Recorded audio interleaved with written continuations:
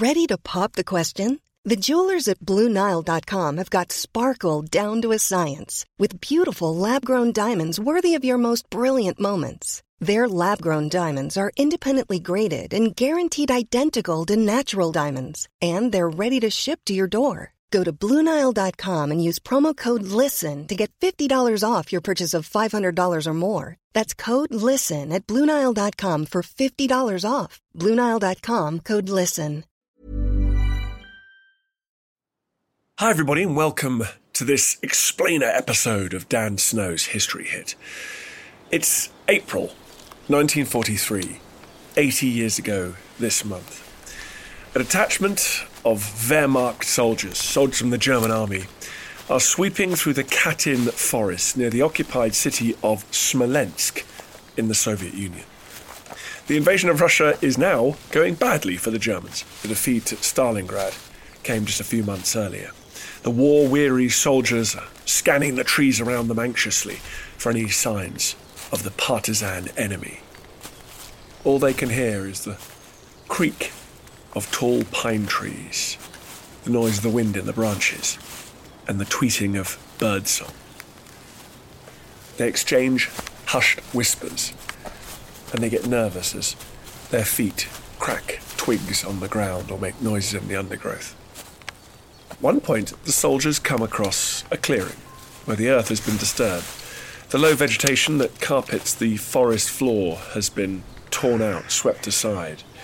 There's an eerie stillness hanging over the place. Something has happened here. Something isn't right. As they approach, rifles couched at the ready, they can make out the outline of a long ditch, even though it's been obscured by a couple of years' exposure to the elements. These battle-hardened soldiers who've seen the awful face of war and genocide in the Soviet Union know a mass grave when they see one. Not wanting to linger long at this sinister spot, they hurry to get word back to their superior officers.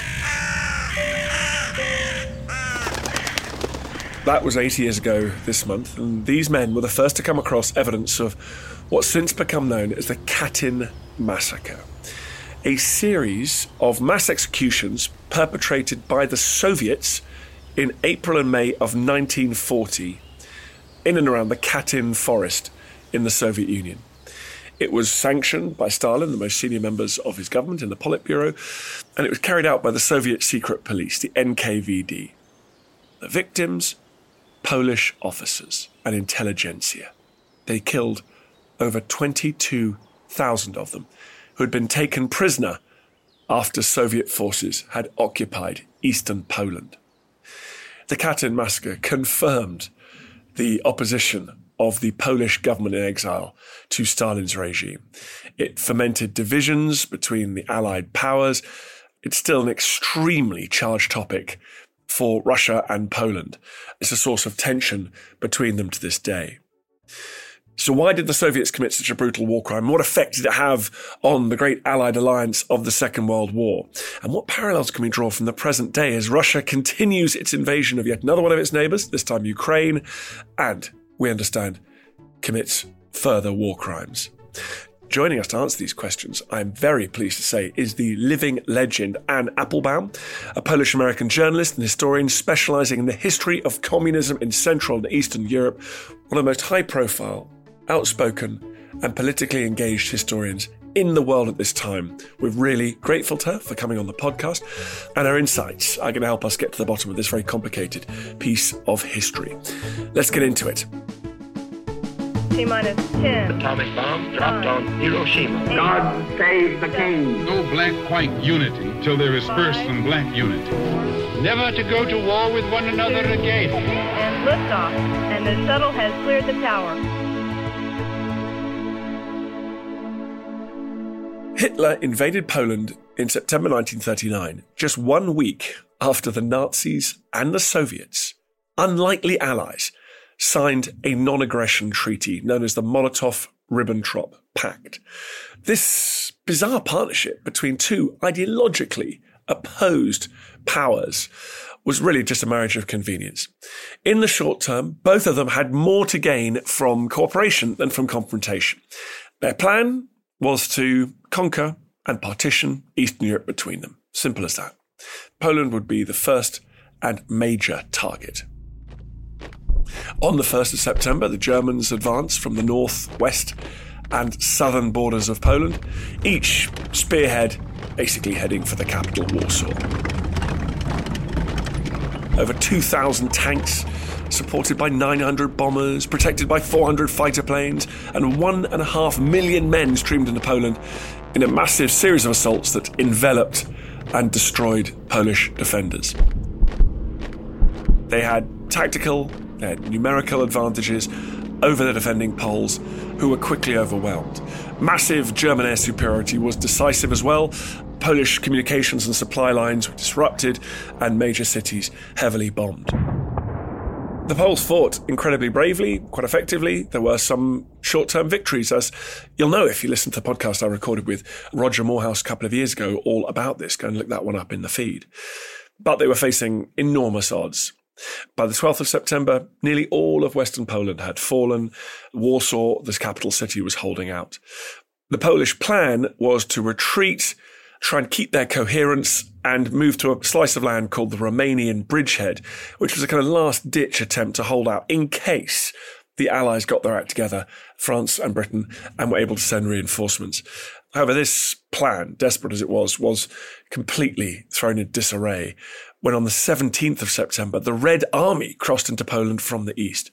The sudden, overwhelming influx of something like 800,000 soldiers destroyed any remaining hope of a Polish victory.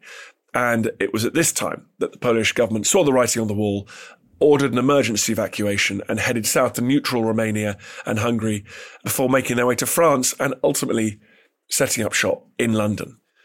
While Britain and France had stayed true to their word and declared war on Germany on the 3rd of September, their support was inconsequential on the battlefield. After just a month, the whole of Poland had been captured. The Nazis and Soviets had split the country into two spheres of influence, divided up by the Bug River. Both sides clamped down on what they saw as dissenters. Nazi-controlled Western Poland would become the site of many of the largest and most notorious extermination camps, specifically built to realize the, quote, final solution to the Jewish question. Names like Auschwitz, Birkenau, Treblinka, and Belzec are burned into our collective memory. And Hitler wanted to eliminate Poland's 3.5 million Jews. There's no doubt this was his aim from the start. But he also needed to thoroughly subjugate the country, stamp out Polish nationalism. And to that end, he ordered the arrest, the mass murder of Polish officers, political opponents, and any citizens, prominent citizens who threatened his regime in any way. Now, this plan would eventually spread far beyond Poland. It was implemented across, to varying degrees, Nazi-occupied countries in Eastern Europe. There was genocide, ethnic cleansing on a gigantic scale. For those not killed, they could look forward to a future of forced labour. Something like nearly 3 million Polish citizens were deported to Germany as forced labourers during the Second World War. Over in the east of Poland in 1939, now under Stalin's guardianship, things really weren't much better. Conquering Soviet soldiers sort of ran rampage. They looted their way through Poland. They killed thousands. They committed huge numbers of sexual assaults. When told about this rampant bloodshedding, Stalin said, if there is no ill will, they can be pardoned. So it's basically carte blanche to behave however they wanted. While the Nazis tried to justify their policies with the warped theory of racial supremacy, the Soviets relied on ideology. They implemented a campaign of Sovietization, so an attempt to make the Poles adopt the way of life, the mentality, the culture of the Soviet Union. As a first step, millions of citizens were forcibly made Soviet subjects, and there were show elections conducted by the security services, the NKVD. The Soviets also inflamed ethnic tension in the country. Minority groups were incited to commit acts of violence against Poles, whom they portrayed as citizens of an exploitative capitalist state. They encouraged mob killings, community justice, and it's not really known how many people died as a result of this Soviet-inspired terror, but it was huge numbers of people. Then came persecution.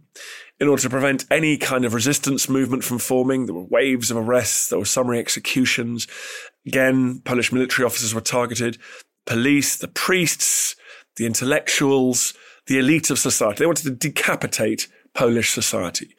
And because it was the contention of the Soviets, they'd never recognized the Polish state as legitimate, captured Polish soldiers were treated as rebels rather than prisoners of war, making their treatment worse than it might otherwise have been. Anyone connected with the pre-war Polish state was deemed a subversive who'd committed a crime against revolution. Hundreds of thousands of these people were arrested, they were imprisoned, many deported to Siberia and other remote parts of the USSR, and many of them would be dead within a few years. Here's Anne Applebaum to shed some light on the initial stages of the Soviet occupation and the historic relationship between Russia and Poland. Anne, thanks so much for coming back on the podcast. We're so used to Russians now demeaning the Ukrainian nationality itself, denying their kind of personhood as distinct from Russianness. Is there an element of that going on with Russia's relationship with Poland as well, which for many generations was incorporated into the Russian Empire? It's a good question. It's a little bit more nuanced. I'm sitting in Warsaw, a few hundred yards away from one of the most prominent monuments in the city, and it's the monument to the Polish conquest of Moscow, 17th century. So there is a long history going back to the Middle Ages of competition and conflict between Poland, or as it was then, the Polish-Lithuanian Commonwealth. It was a kind of pre-modern empire, and Muscovy. And there have been different people in charge at different times. It's true that the Russian conquest of Poland in the 18th century, the division of Poland between Russia, Austro-Hungary, and Prussia, is really what made Russia into a European empire. It gave it its European borders, it gave it much more influence in the West. There's a feeling in Russia that those Poles are kind of our natural subordinates. Not so much that they're the same people. It's not quite the same emotion that they have about the Ukrainians, but there's competition going back many centuries.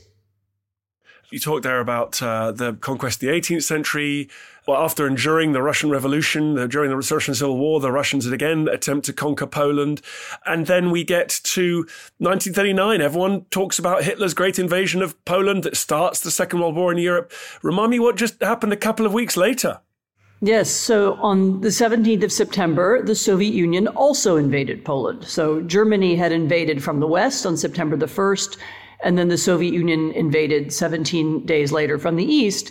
And in effect, this was a new partition of Poland. Poland had been broken up by great powers in the 18th century, put back together after World War I. And this was a new partition. It had been agreed to secretly in a secret pact between Stalin and Hitler. And it was meant to erase Poland from the map once again.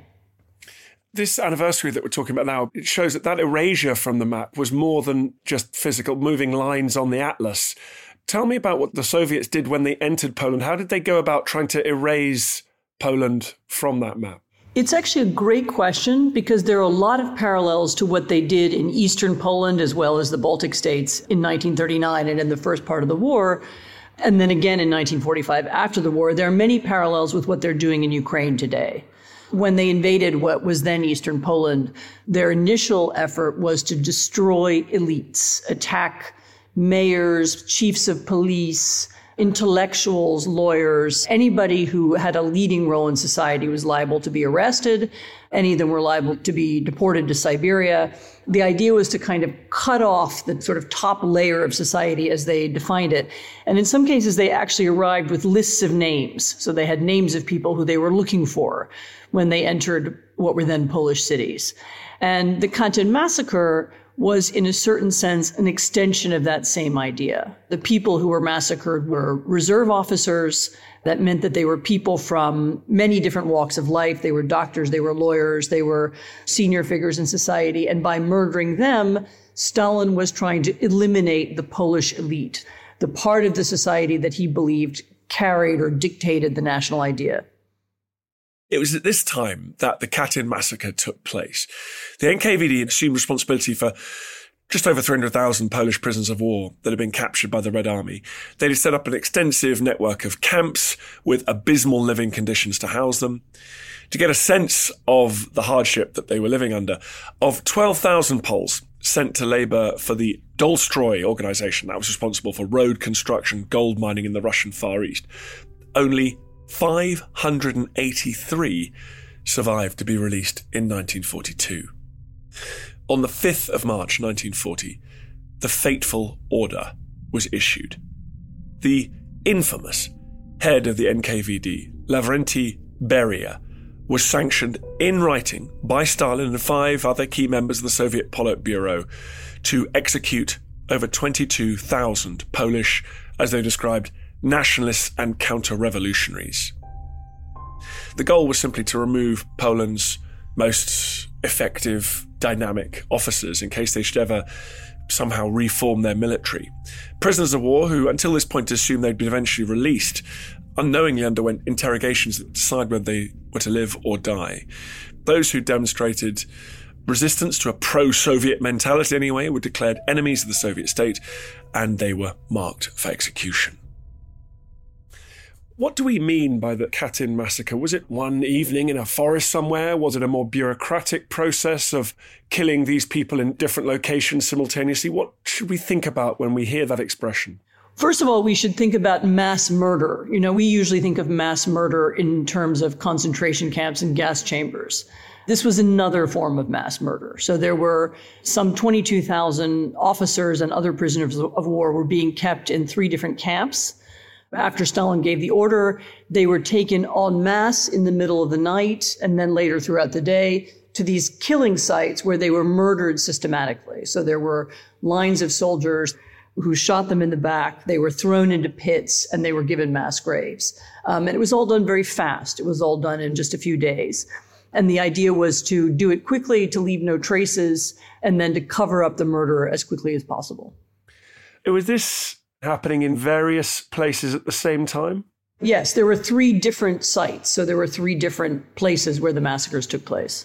These are people who had somehow survived the kind of first wave of murders and executions. Have they just been in custody since 1939? Why was the decision made to execute them now? I don't know what the reason for that particular moment was. As I understand it, Stalin simply made the decision that they couldn't live because they were a potential future Polish leadership class. They were the people who would have led a Polish army, they would have led a Polish society, they would have led a Polish underground. These were the potential leaders. As I said, they were doctors, they were lawyers, they were military officers, they were people who had some status in the reserves, they were people of some social significance. And the idea to eliminate them was to make sure that no powerful idea of Poland could revive. You listen to Dan Snow's History Hit. There's more coming up. I'm Professor Susanna Lipscomb, and this month on Not Just the Tudors from History Hit, I'm dusting down my magnifying glass to investigate some of history's most notorious murders and brutal crimes. Was Amy Dudley pushed down a flight of stairs to her death? Was it a quarrel, or was the brilliant playwright Christopher Marlowe actually murdered? And what's the truth about the Hungarian noblewoman who allegedly killed hundreds of young women? Join me for Not Just the Tudors from History Hit, wherever you get your podcasts.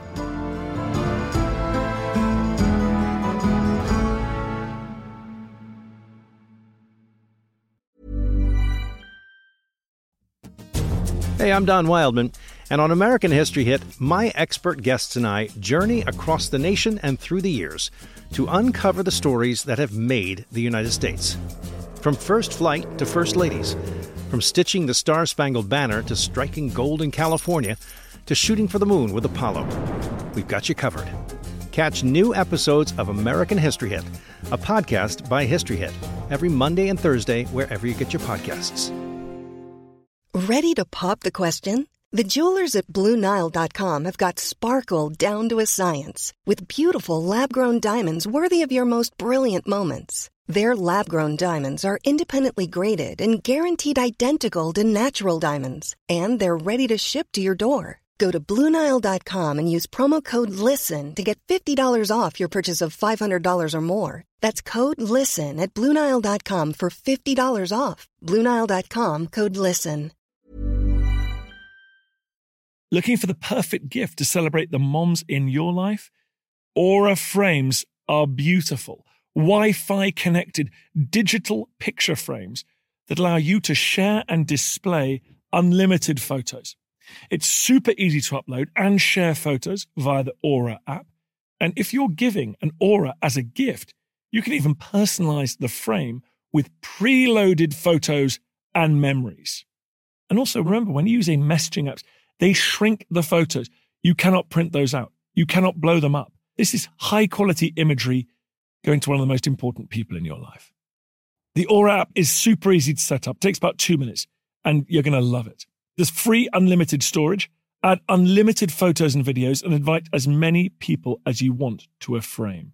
Right now, Aura has got a great deal for Mother's Day. Listeners can save on the perfect gift by visiting auraframes.com to get $30 plus free shipping on their best-selling frame. That's AURA frames.com. Use code DANSNOW at checkout to save. Terms and conditions apply.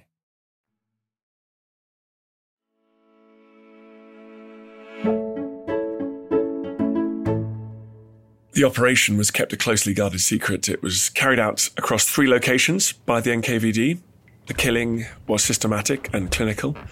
The details of the executions at one site are provided by Dmitry Tokarev. He was head of the NKVD administration in the Kalinin Oblast. He made this testimony in 1991. He describes how prisoners were ushered in to a dark, dank basement cell, the walls and doorway lined with sandbags to muffle the sound of gunshots. Their greatcoats and shirts had been stripped and would later be used to wrap their bodies. Executioners, dressed in long brown leather aprons and elbow-length surgical gloves, stood behind them. The scene was reminiscent of an abattoir.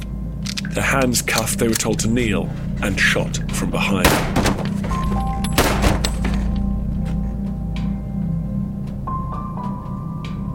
Their bodies were then dragged into an adjacent courtyard, put into waiting trucks and thrown into mass graves. It's said that German pistols were used as Russian revolvers had too much recoil, and the NKVD executioners had complained the task was becoming too painful.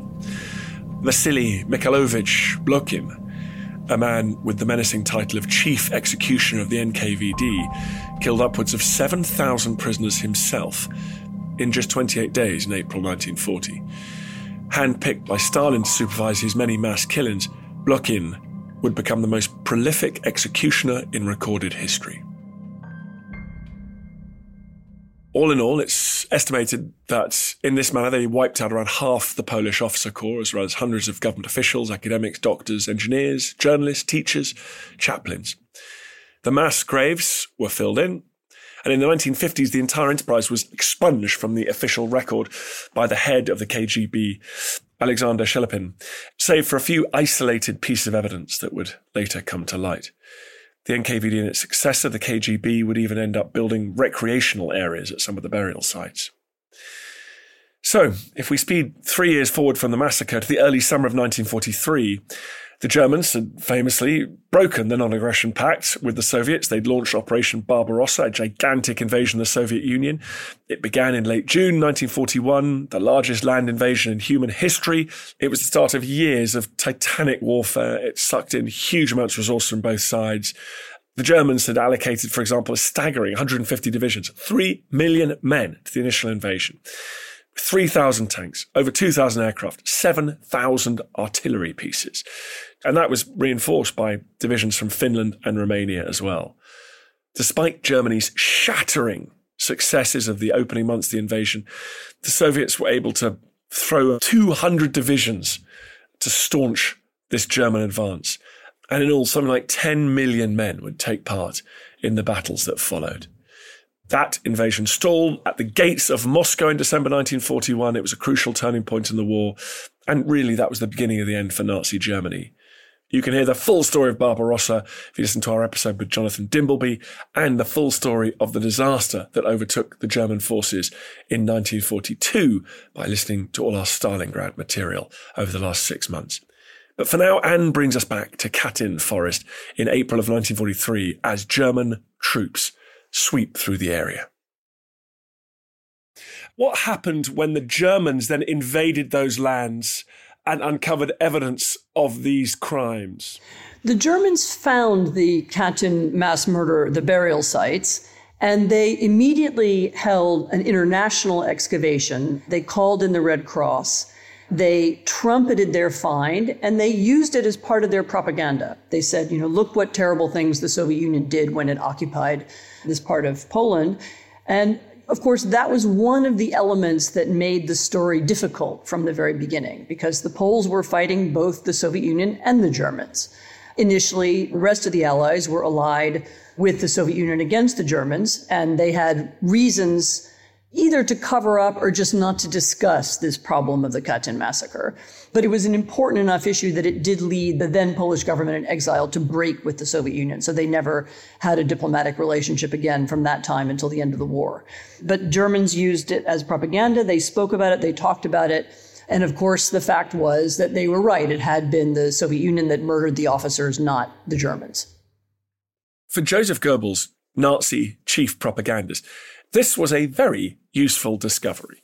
It was the proof he needed to discredit the Soviet Union and remind the world of the horrors of Bolshevism. So by publicizing this massacre, he wanted to create tension between the big three Allied powers, Britain, United States, and Soviet Russia.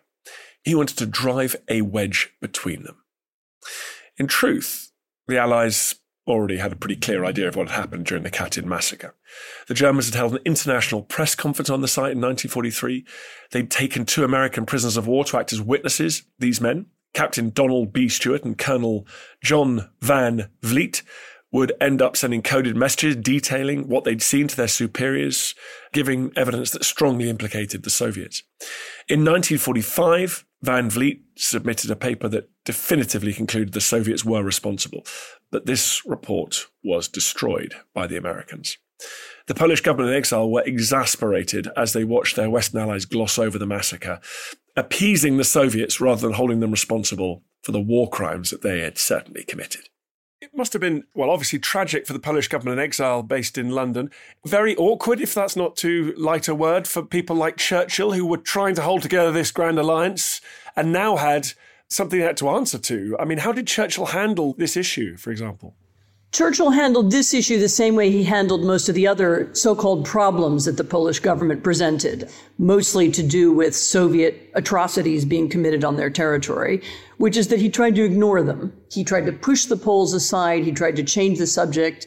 He never wanted, again, to discuss their eastern border. He wanted them to keep that border. He eventually invented a formula, he and Stalin together invented a formula whereby Poland would acquire new Western territories in order to compensate for its eastern territory. So actually the borders of modern Poland were created by Roosevelt, Churchill, and Stalin at the end of the Second World War. They weren't borders Poland had ever existed in before. He perceived the Poles as a problem because they were a problem precisely for the alliance with the Soviet Union. They constantly kept pointing out that there were ways in which what the Soviet Union did was parallel or similar to what the Germans were doing, that the level of atrocities on Soviet-occupied territory was also very high, and those were awkward facts for the rest of the alliance, at least during the war. I suppose it's important to point out that almost immediately after the war, I mean, really, even before it had formally ended, the Soviet occupations of Poland and the rest of Central Europe were already becoming a problem for the Allies, and the origins of the Cold War really lie in the immediate understanding, and as I said, in the spring of 1945, that the Soviets were going to occupy Central Europe and carry out deportations and mass arrests, and even in some cases mass murder on those territories. And this immediately became a problem for the Allies. But Churchill, during the war, didn't really want to hear about it. How did Stalin respond to these claims, this evidence presented by the Germans of discovering these massacres? Stalin absolutely denied it. He blamed the Germans. He said the Germans had carried out the massacres. And this lie was perpetuated by the Soviet Union, by every subsequent Soviet leader, right up until the collapse of the Soviet Union in 1991. The first Russian leader to formally acknowledge that the Katyn massacres had been carried out by the Soviet leadership was Boris Yeltsin, many, many years later. And I suppose then during the war, the Western Allies had no choice but to kind of pay lip service to this fiction. It was a difficult relationship, especially between the American Britain and the Soviet Union, and later others who were part of that alliance as well. But there are things that happen that are less than forgivable. I mean, the British didn't want to acknowledge the reality of the Katyn massacre until much later. They didn't want to include Poles in some of the original victory celebrations at the end of the war, the Polish government in exile. The truth of what had happened became very difficult for everybody. Anne explained to me that far from being a distant and settled part of history, the Katyn massacre remains emotional and divisive within Poland today. Most difficult of all, of course, for the Poles, who had to live for many years with these so-called blank spots in their history, with pieces of their history that they knew were false, that were perpetuated by the Soviet government, but also by the Polish communist leadership.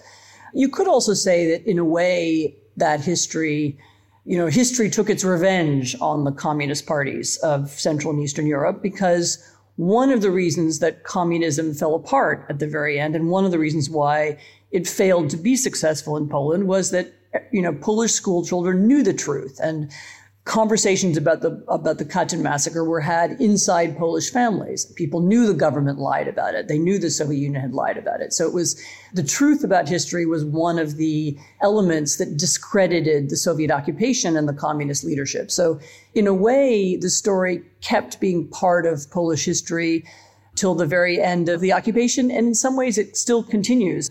Putin's acknowledgement of the Katyn massacre, which did happen also, incidentally, in 2010, he made a kind of pilgrimage to the burial site together with the then Prime Minister of Poland, was considered at that time a sign that Putin was more open to the West and more open to a different kind of relationship with Poland.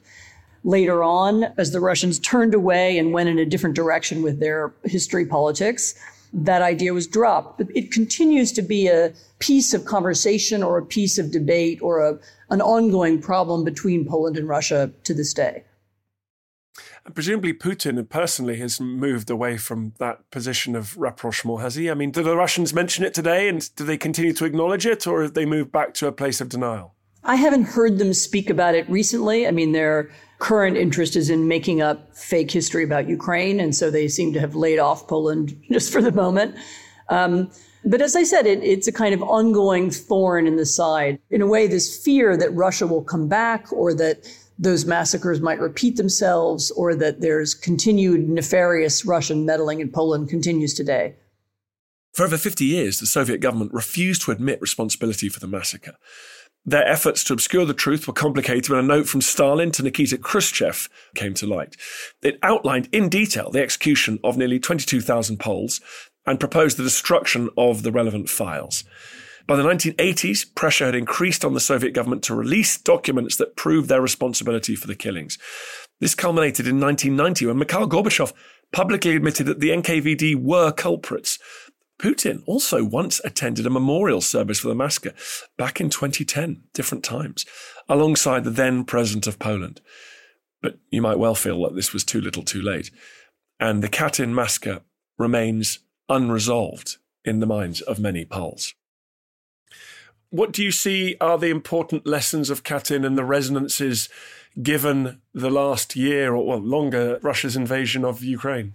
I think it's important to understand what Russia's intentions are when it occupies territory. Katyn was an early version, as I say, of what's happening now. What happens when Russia came into the lands north of Kiev, to Bucha and to Irpin, the suburbs really, just to the north of the city? What happened when they came into eastern Ukraine, into Kherson province?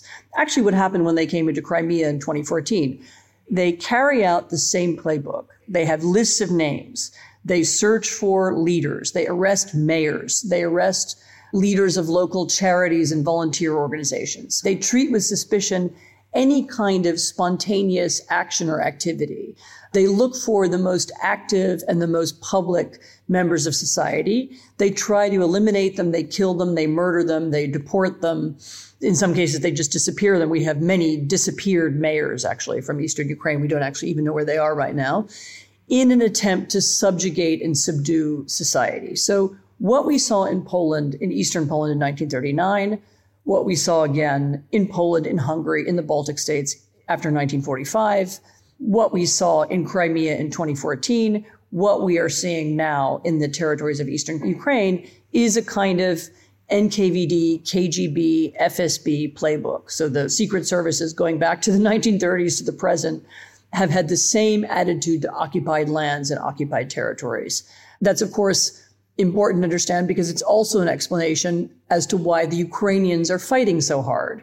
They know these old tactics. They know the history of Katyn. They know the history of the suppression of Eastern Europe and of the suppression actually of their own country, Ukraine, in the 1930s and later on. And so when we talk about in London or Washington, when we talk about, this piece of territory or that piece of territory or this piece of land or that piece of land, the Ukrainians understand that what we're talking about is areas where people are going to be murdered, suppressed, arrested, tortured, just as they were in the past. So occupation for the Russians and for their Soviet predecessors means destruction. It means arrests. It means elimination of the nature of the society that they find. And so in that sense, there is a continuity between the Soviet past and the Russian present. Tell us, you've just come back from Ukraine. Is there anything you're able to share? You met with Zelensky. Is there anything you're able to share? There are many things that I could share. One of them, as I've just said, is that the Ukrainian determination to win, not just for the sake of a few square kilometers of land. It's not about the earth, or the dirt or the farming area. It's about the people who live in those places and their belief that all of them have to be rescued. The Ukrainians believe that they have different, better ways of fighting. I think you might see some of those or an attempt to see some of those different ways of fighting in the next 2 or 3 months. They're very sanguine about what really needs to happen, though, for the war to end. For the war to end, there has to be a change inside Russia. And so it has to be a little bit like, for example, the experience that the French went through when they decided to abandon Algeria.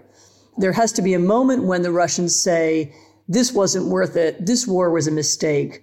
We are no longer interested in colonizing other territories. This old Soviet playbook that we've used in the past so many different times doesn't work in the present. There are too many ways to push back against it. And that's the change they're hoping to create through fighting.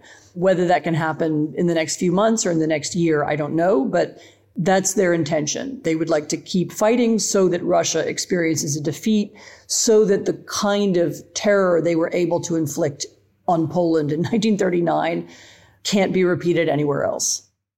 From what you've seen, has the Russian policy of trying to destroy Ukrainian identity by disappearing these mayors, these dynamic, important members of the community in the east of the country, has that backfired? Because Ukraine seems, from what we all read out in the West, more united and more aware of its separate identity and separate path from Russia than in the last 20 or 30 years. That's absolutely true. In that sense, Russia's invasion of Ukraine has had precisely the opposite effect of what Putin believed it would have. Namely, it's reminded Ukrainians that they are different, that they don't want to be part of this totalitarian society that Russia is becoming. They want their open society. They want their grassroots politics and their kind of bottom-up way of organizing themselves. They want a more open society. They want to live differently. And that has become the definition of Ukrainianness. So Ukrainianness is not about speaking Ukrainian or being an ethnic Ukrainian, whatever that means. I mean, these are hard things to determine in that part of the world. It's about wanting to be part of that kind of society. Just one little anecdote. I was in Odessa, which famously is a Russian-speaking city. It was founded in the era of Katyn the Great. It was a kind of Russian imperial project for a long time, and it always had a slightly separate status, both within the Soviet Union and then later inside Ukraine. And we met with the Russian-speaking mayor of Odessa, and he is fervently devoted to the cause of independent Ukraine, as are the rest of Russian-speaking Odessans, because they now identify themselves as being part of that kind of society. They would call it a European world, a democratic world, an open world, and not of the Russian world. So Putin has really succeeded in consolidating a country that, like every European country, has different regions that have different histories and have been part of different empires. It's very normal, as I said, in European history. But he has really consolidated Ukrainians and made them feel that their definition of who they are is really based around a set of ideas. It's not an ethnicity. It's not just a language. It's about this idea of Ukrainianness, which they identify now as being very different from that of Russia. Anne Applebaum, thank you so much for coming on and giving us your insights into history and the present and the future of that part of Europe. As ever, it's a huge honour to have you on the podcast. Thank you so much. I really appreciate being invited. Although it took place over 80 years ago, the Katyn massacre still lies at the heart of Poland and Russia's relationship. It's hard to think about what the legacy of the massacre is. I suppose one legacy is that despite the desire of authoritarian regimes to use appalling violence to achieve their ends, often it doesn't work. It actually makes opposition more likely in the long term. In the case of Poland, it has strengthened Polish nationalism and attachment to their liberty and freedom from the influence of their eastern neighbour.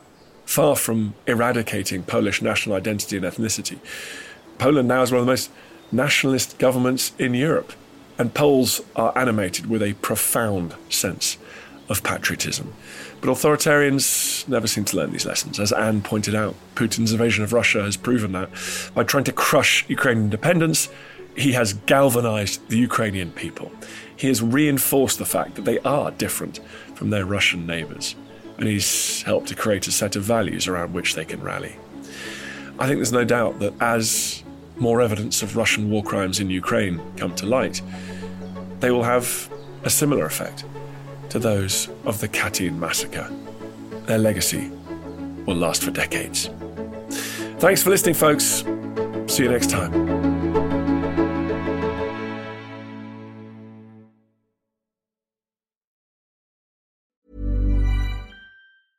Hey, it's Paige DeSorbo from Giggly Squad. High quality fashion without the price tag. Say hello to Quince. I'm snagging high-end essentials like cozy cashmere sweaters, sleek leather jackets, fine jewelry, and so much more. With Quince being 50 to 80% less than similar brands. And they partner with factories that prioritize safe, ethical, and responsible manufacturing. I love that. Luxury quality within reach. Go to quince.com/style to get free shipping and 365-day returns on your next order. Quince.com/style. Thank you for listening to this episode of Dan Snow's History Hit. Please follow this show wherever you get your podcasts. It really helps us, and you'll be doing us a big favour.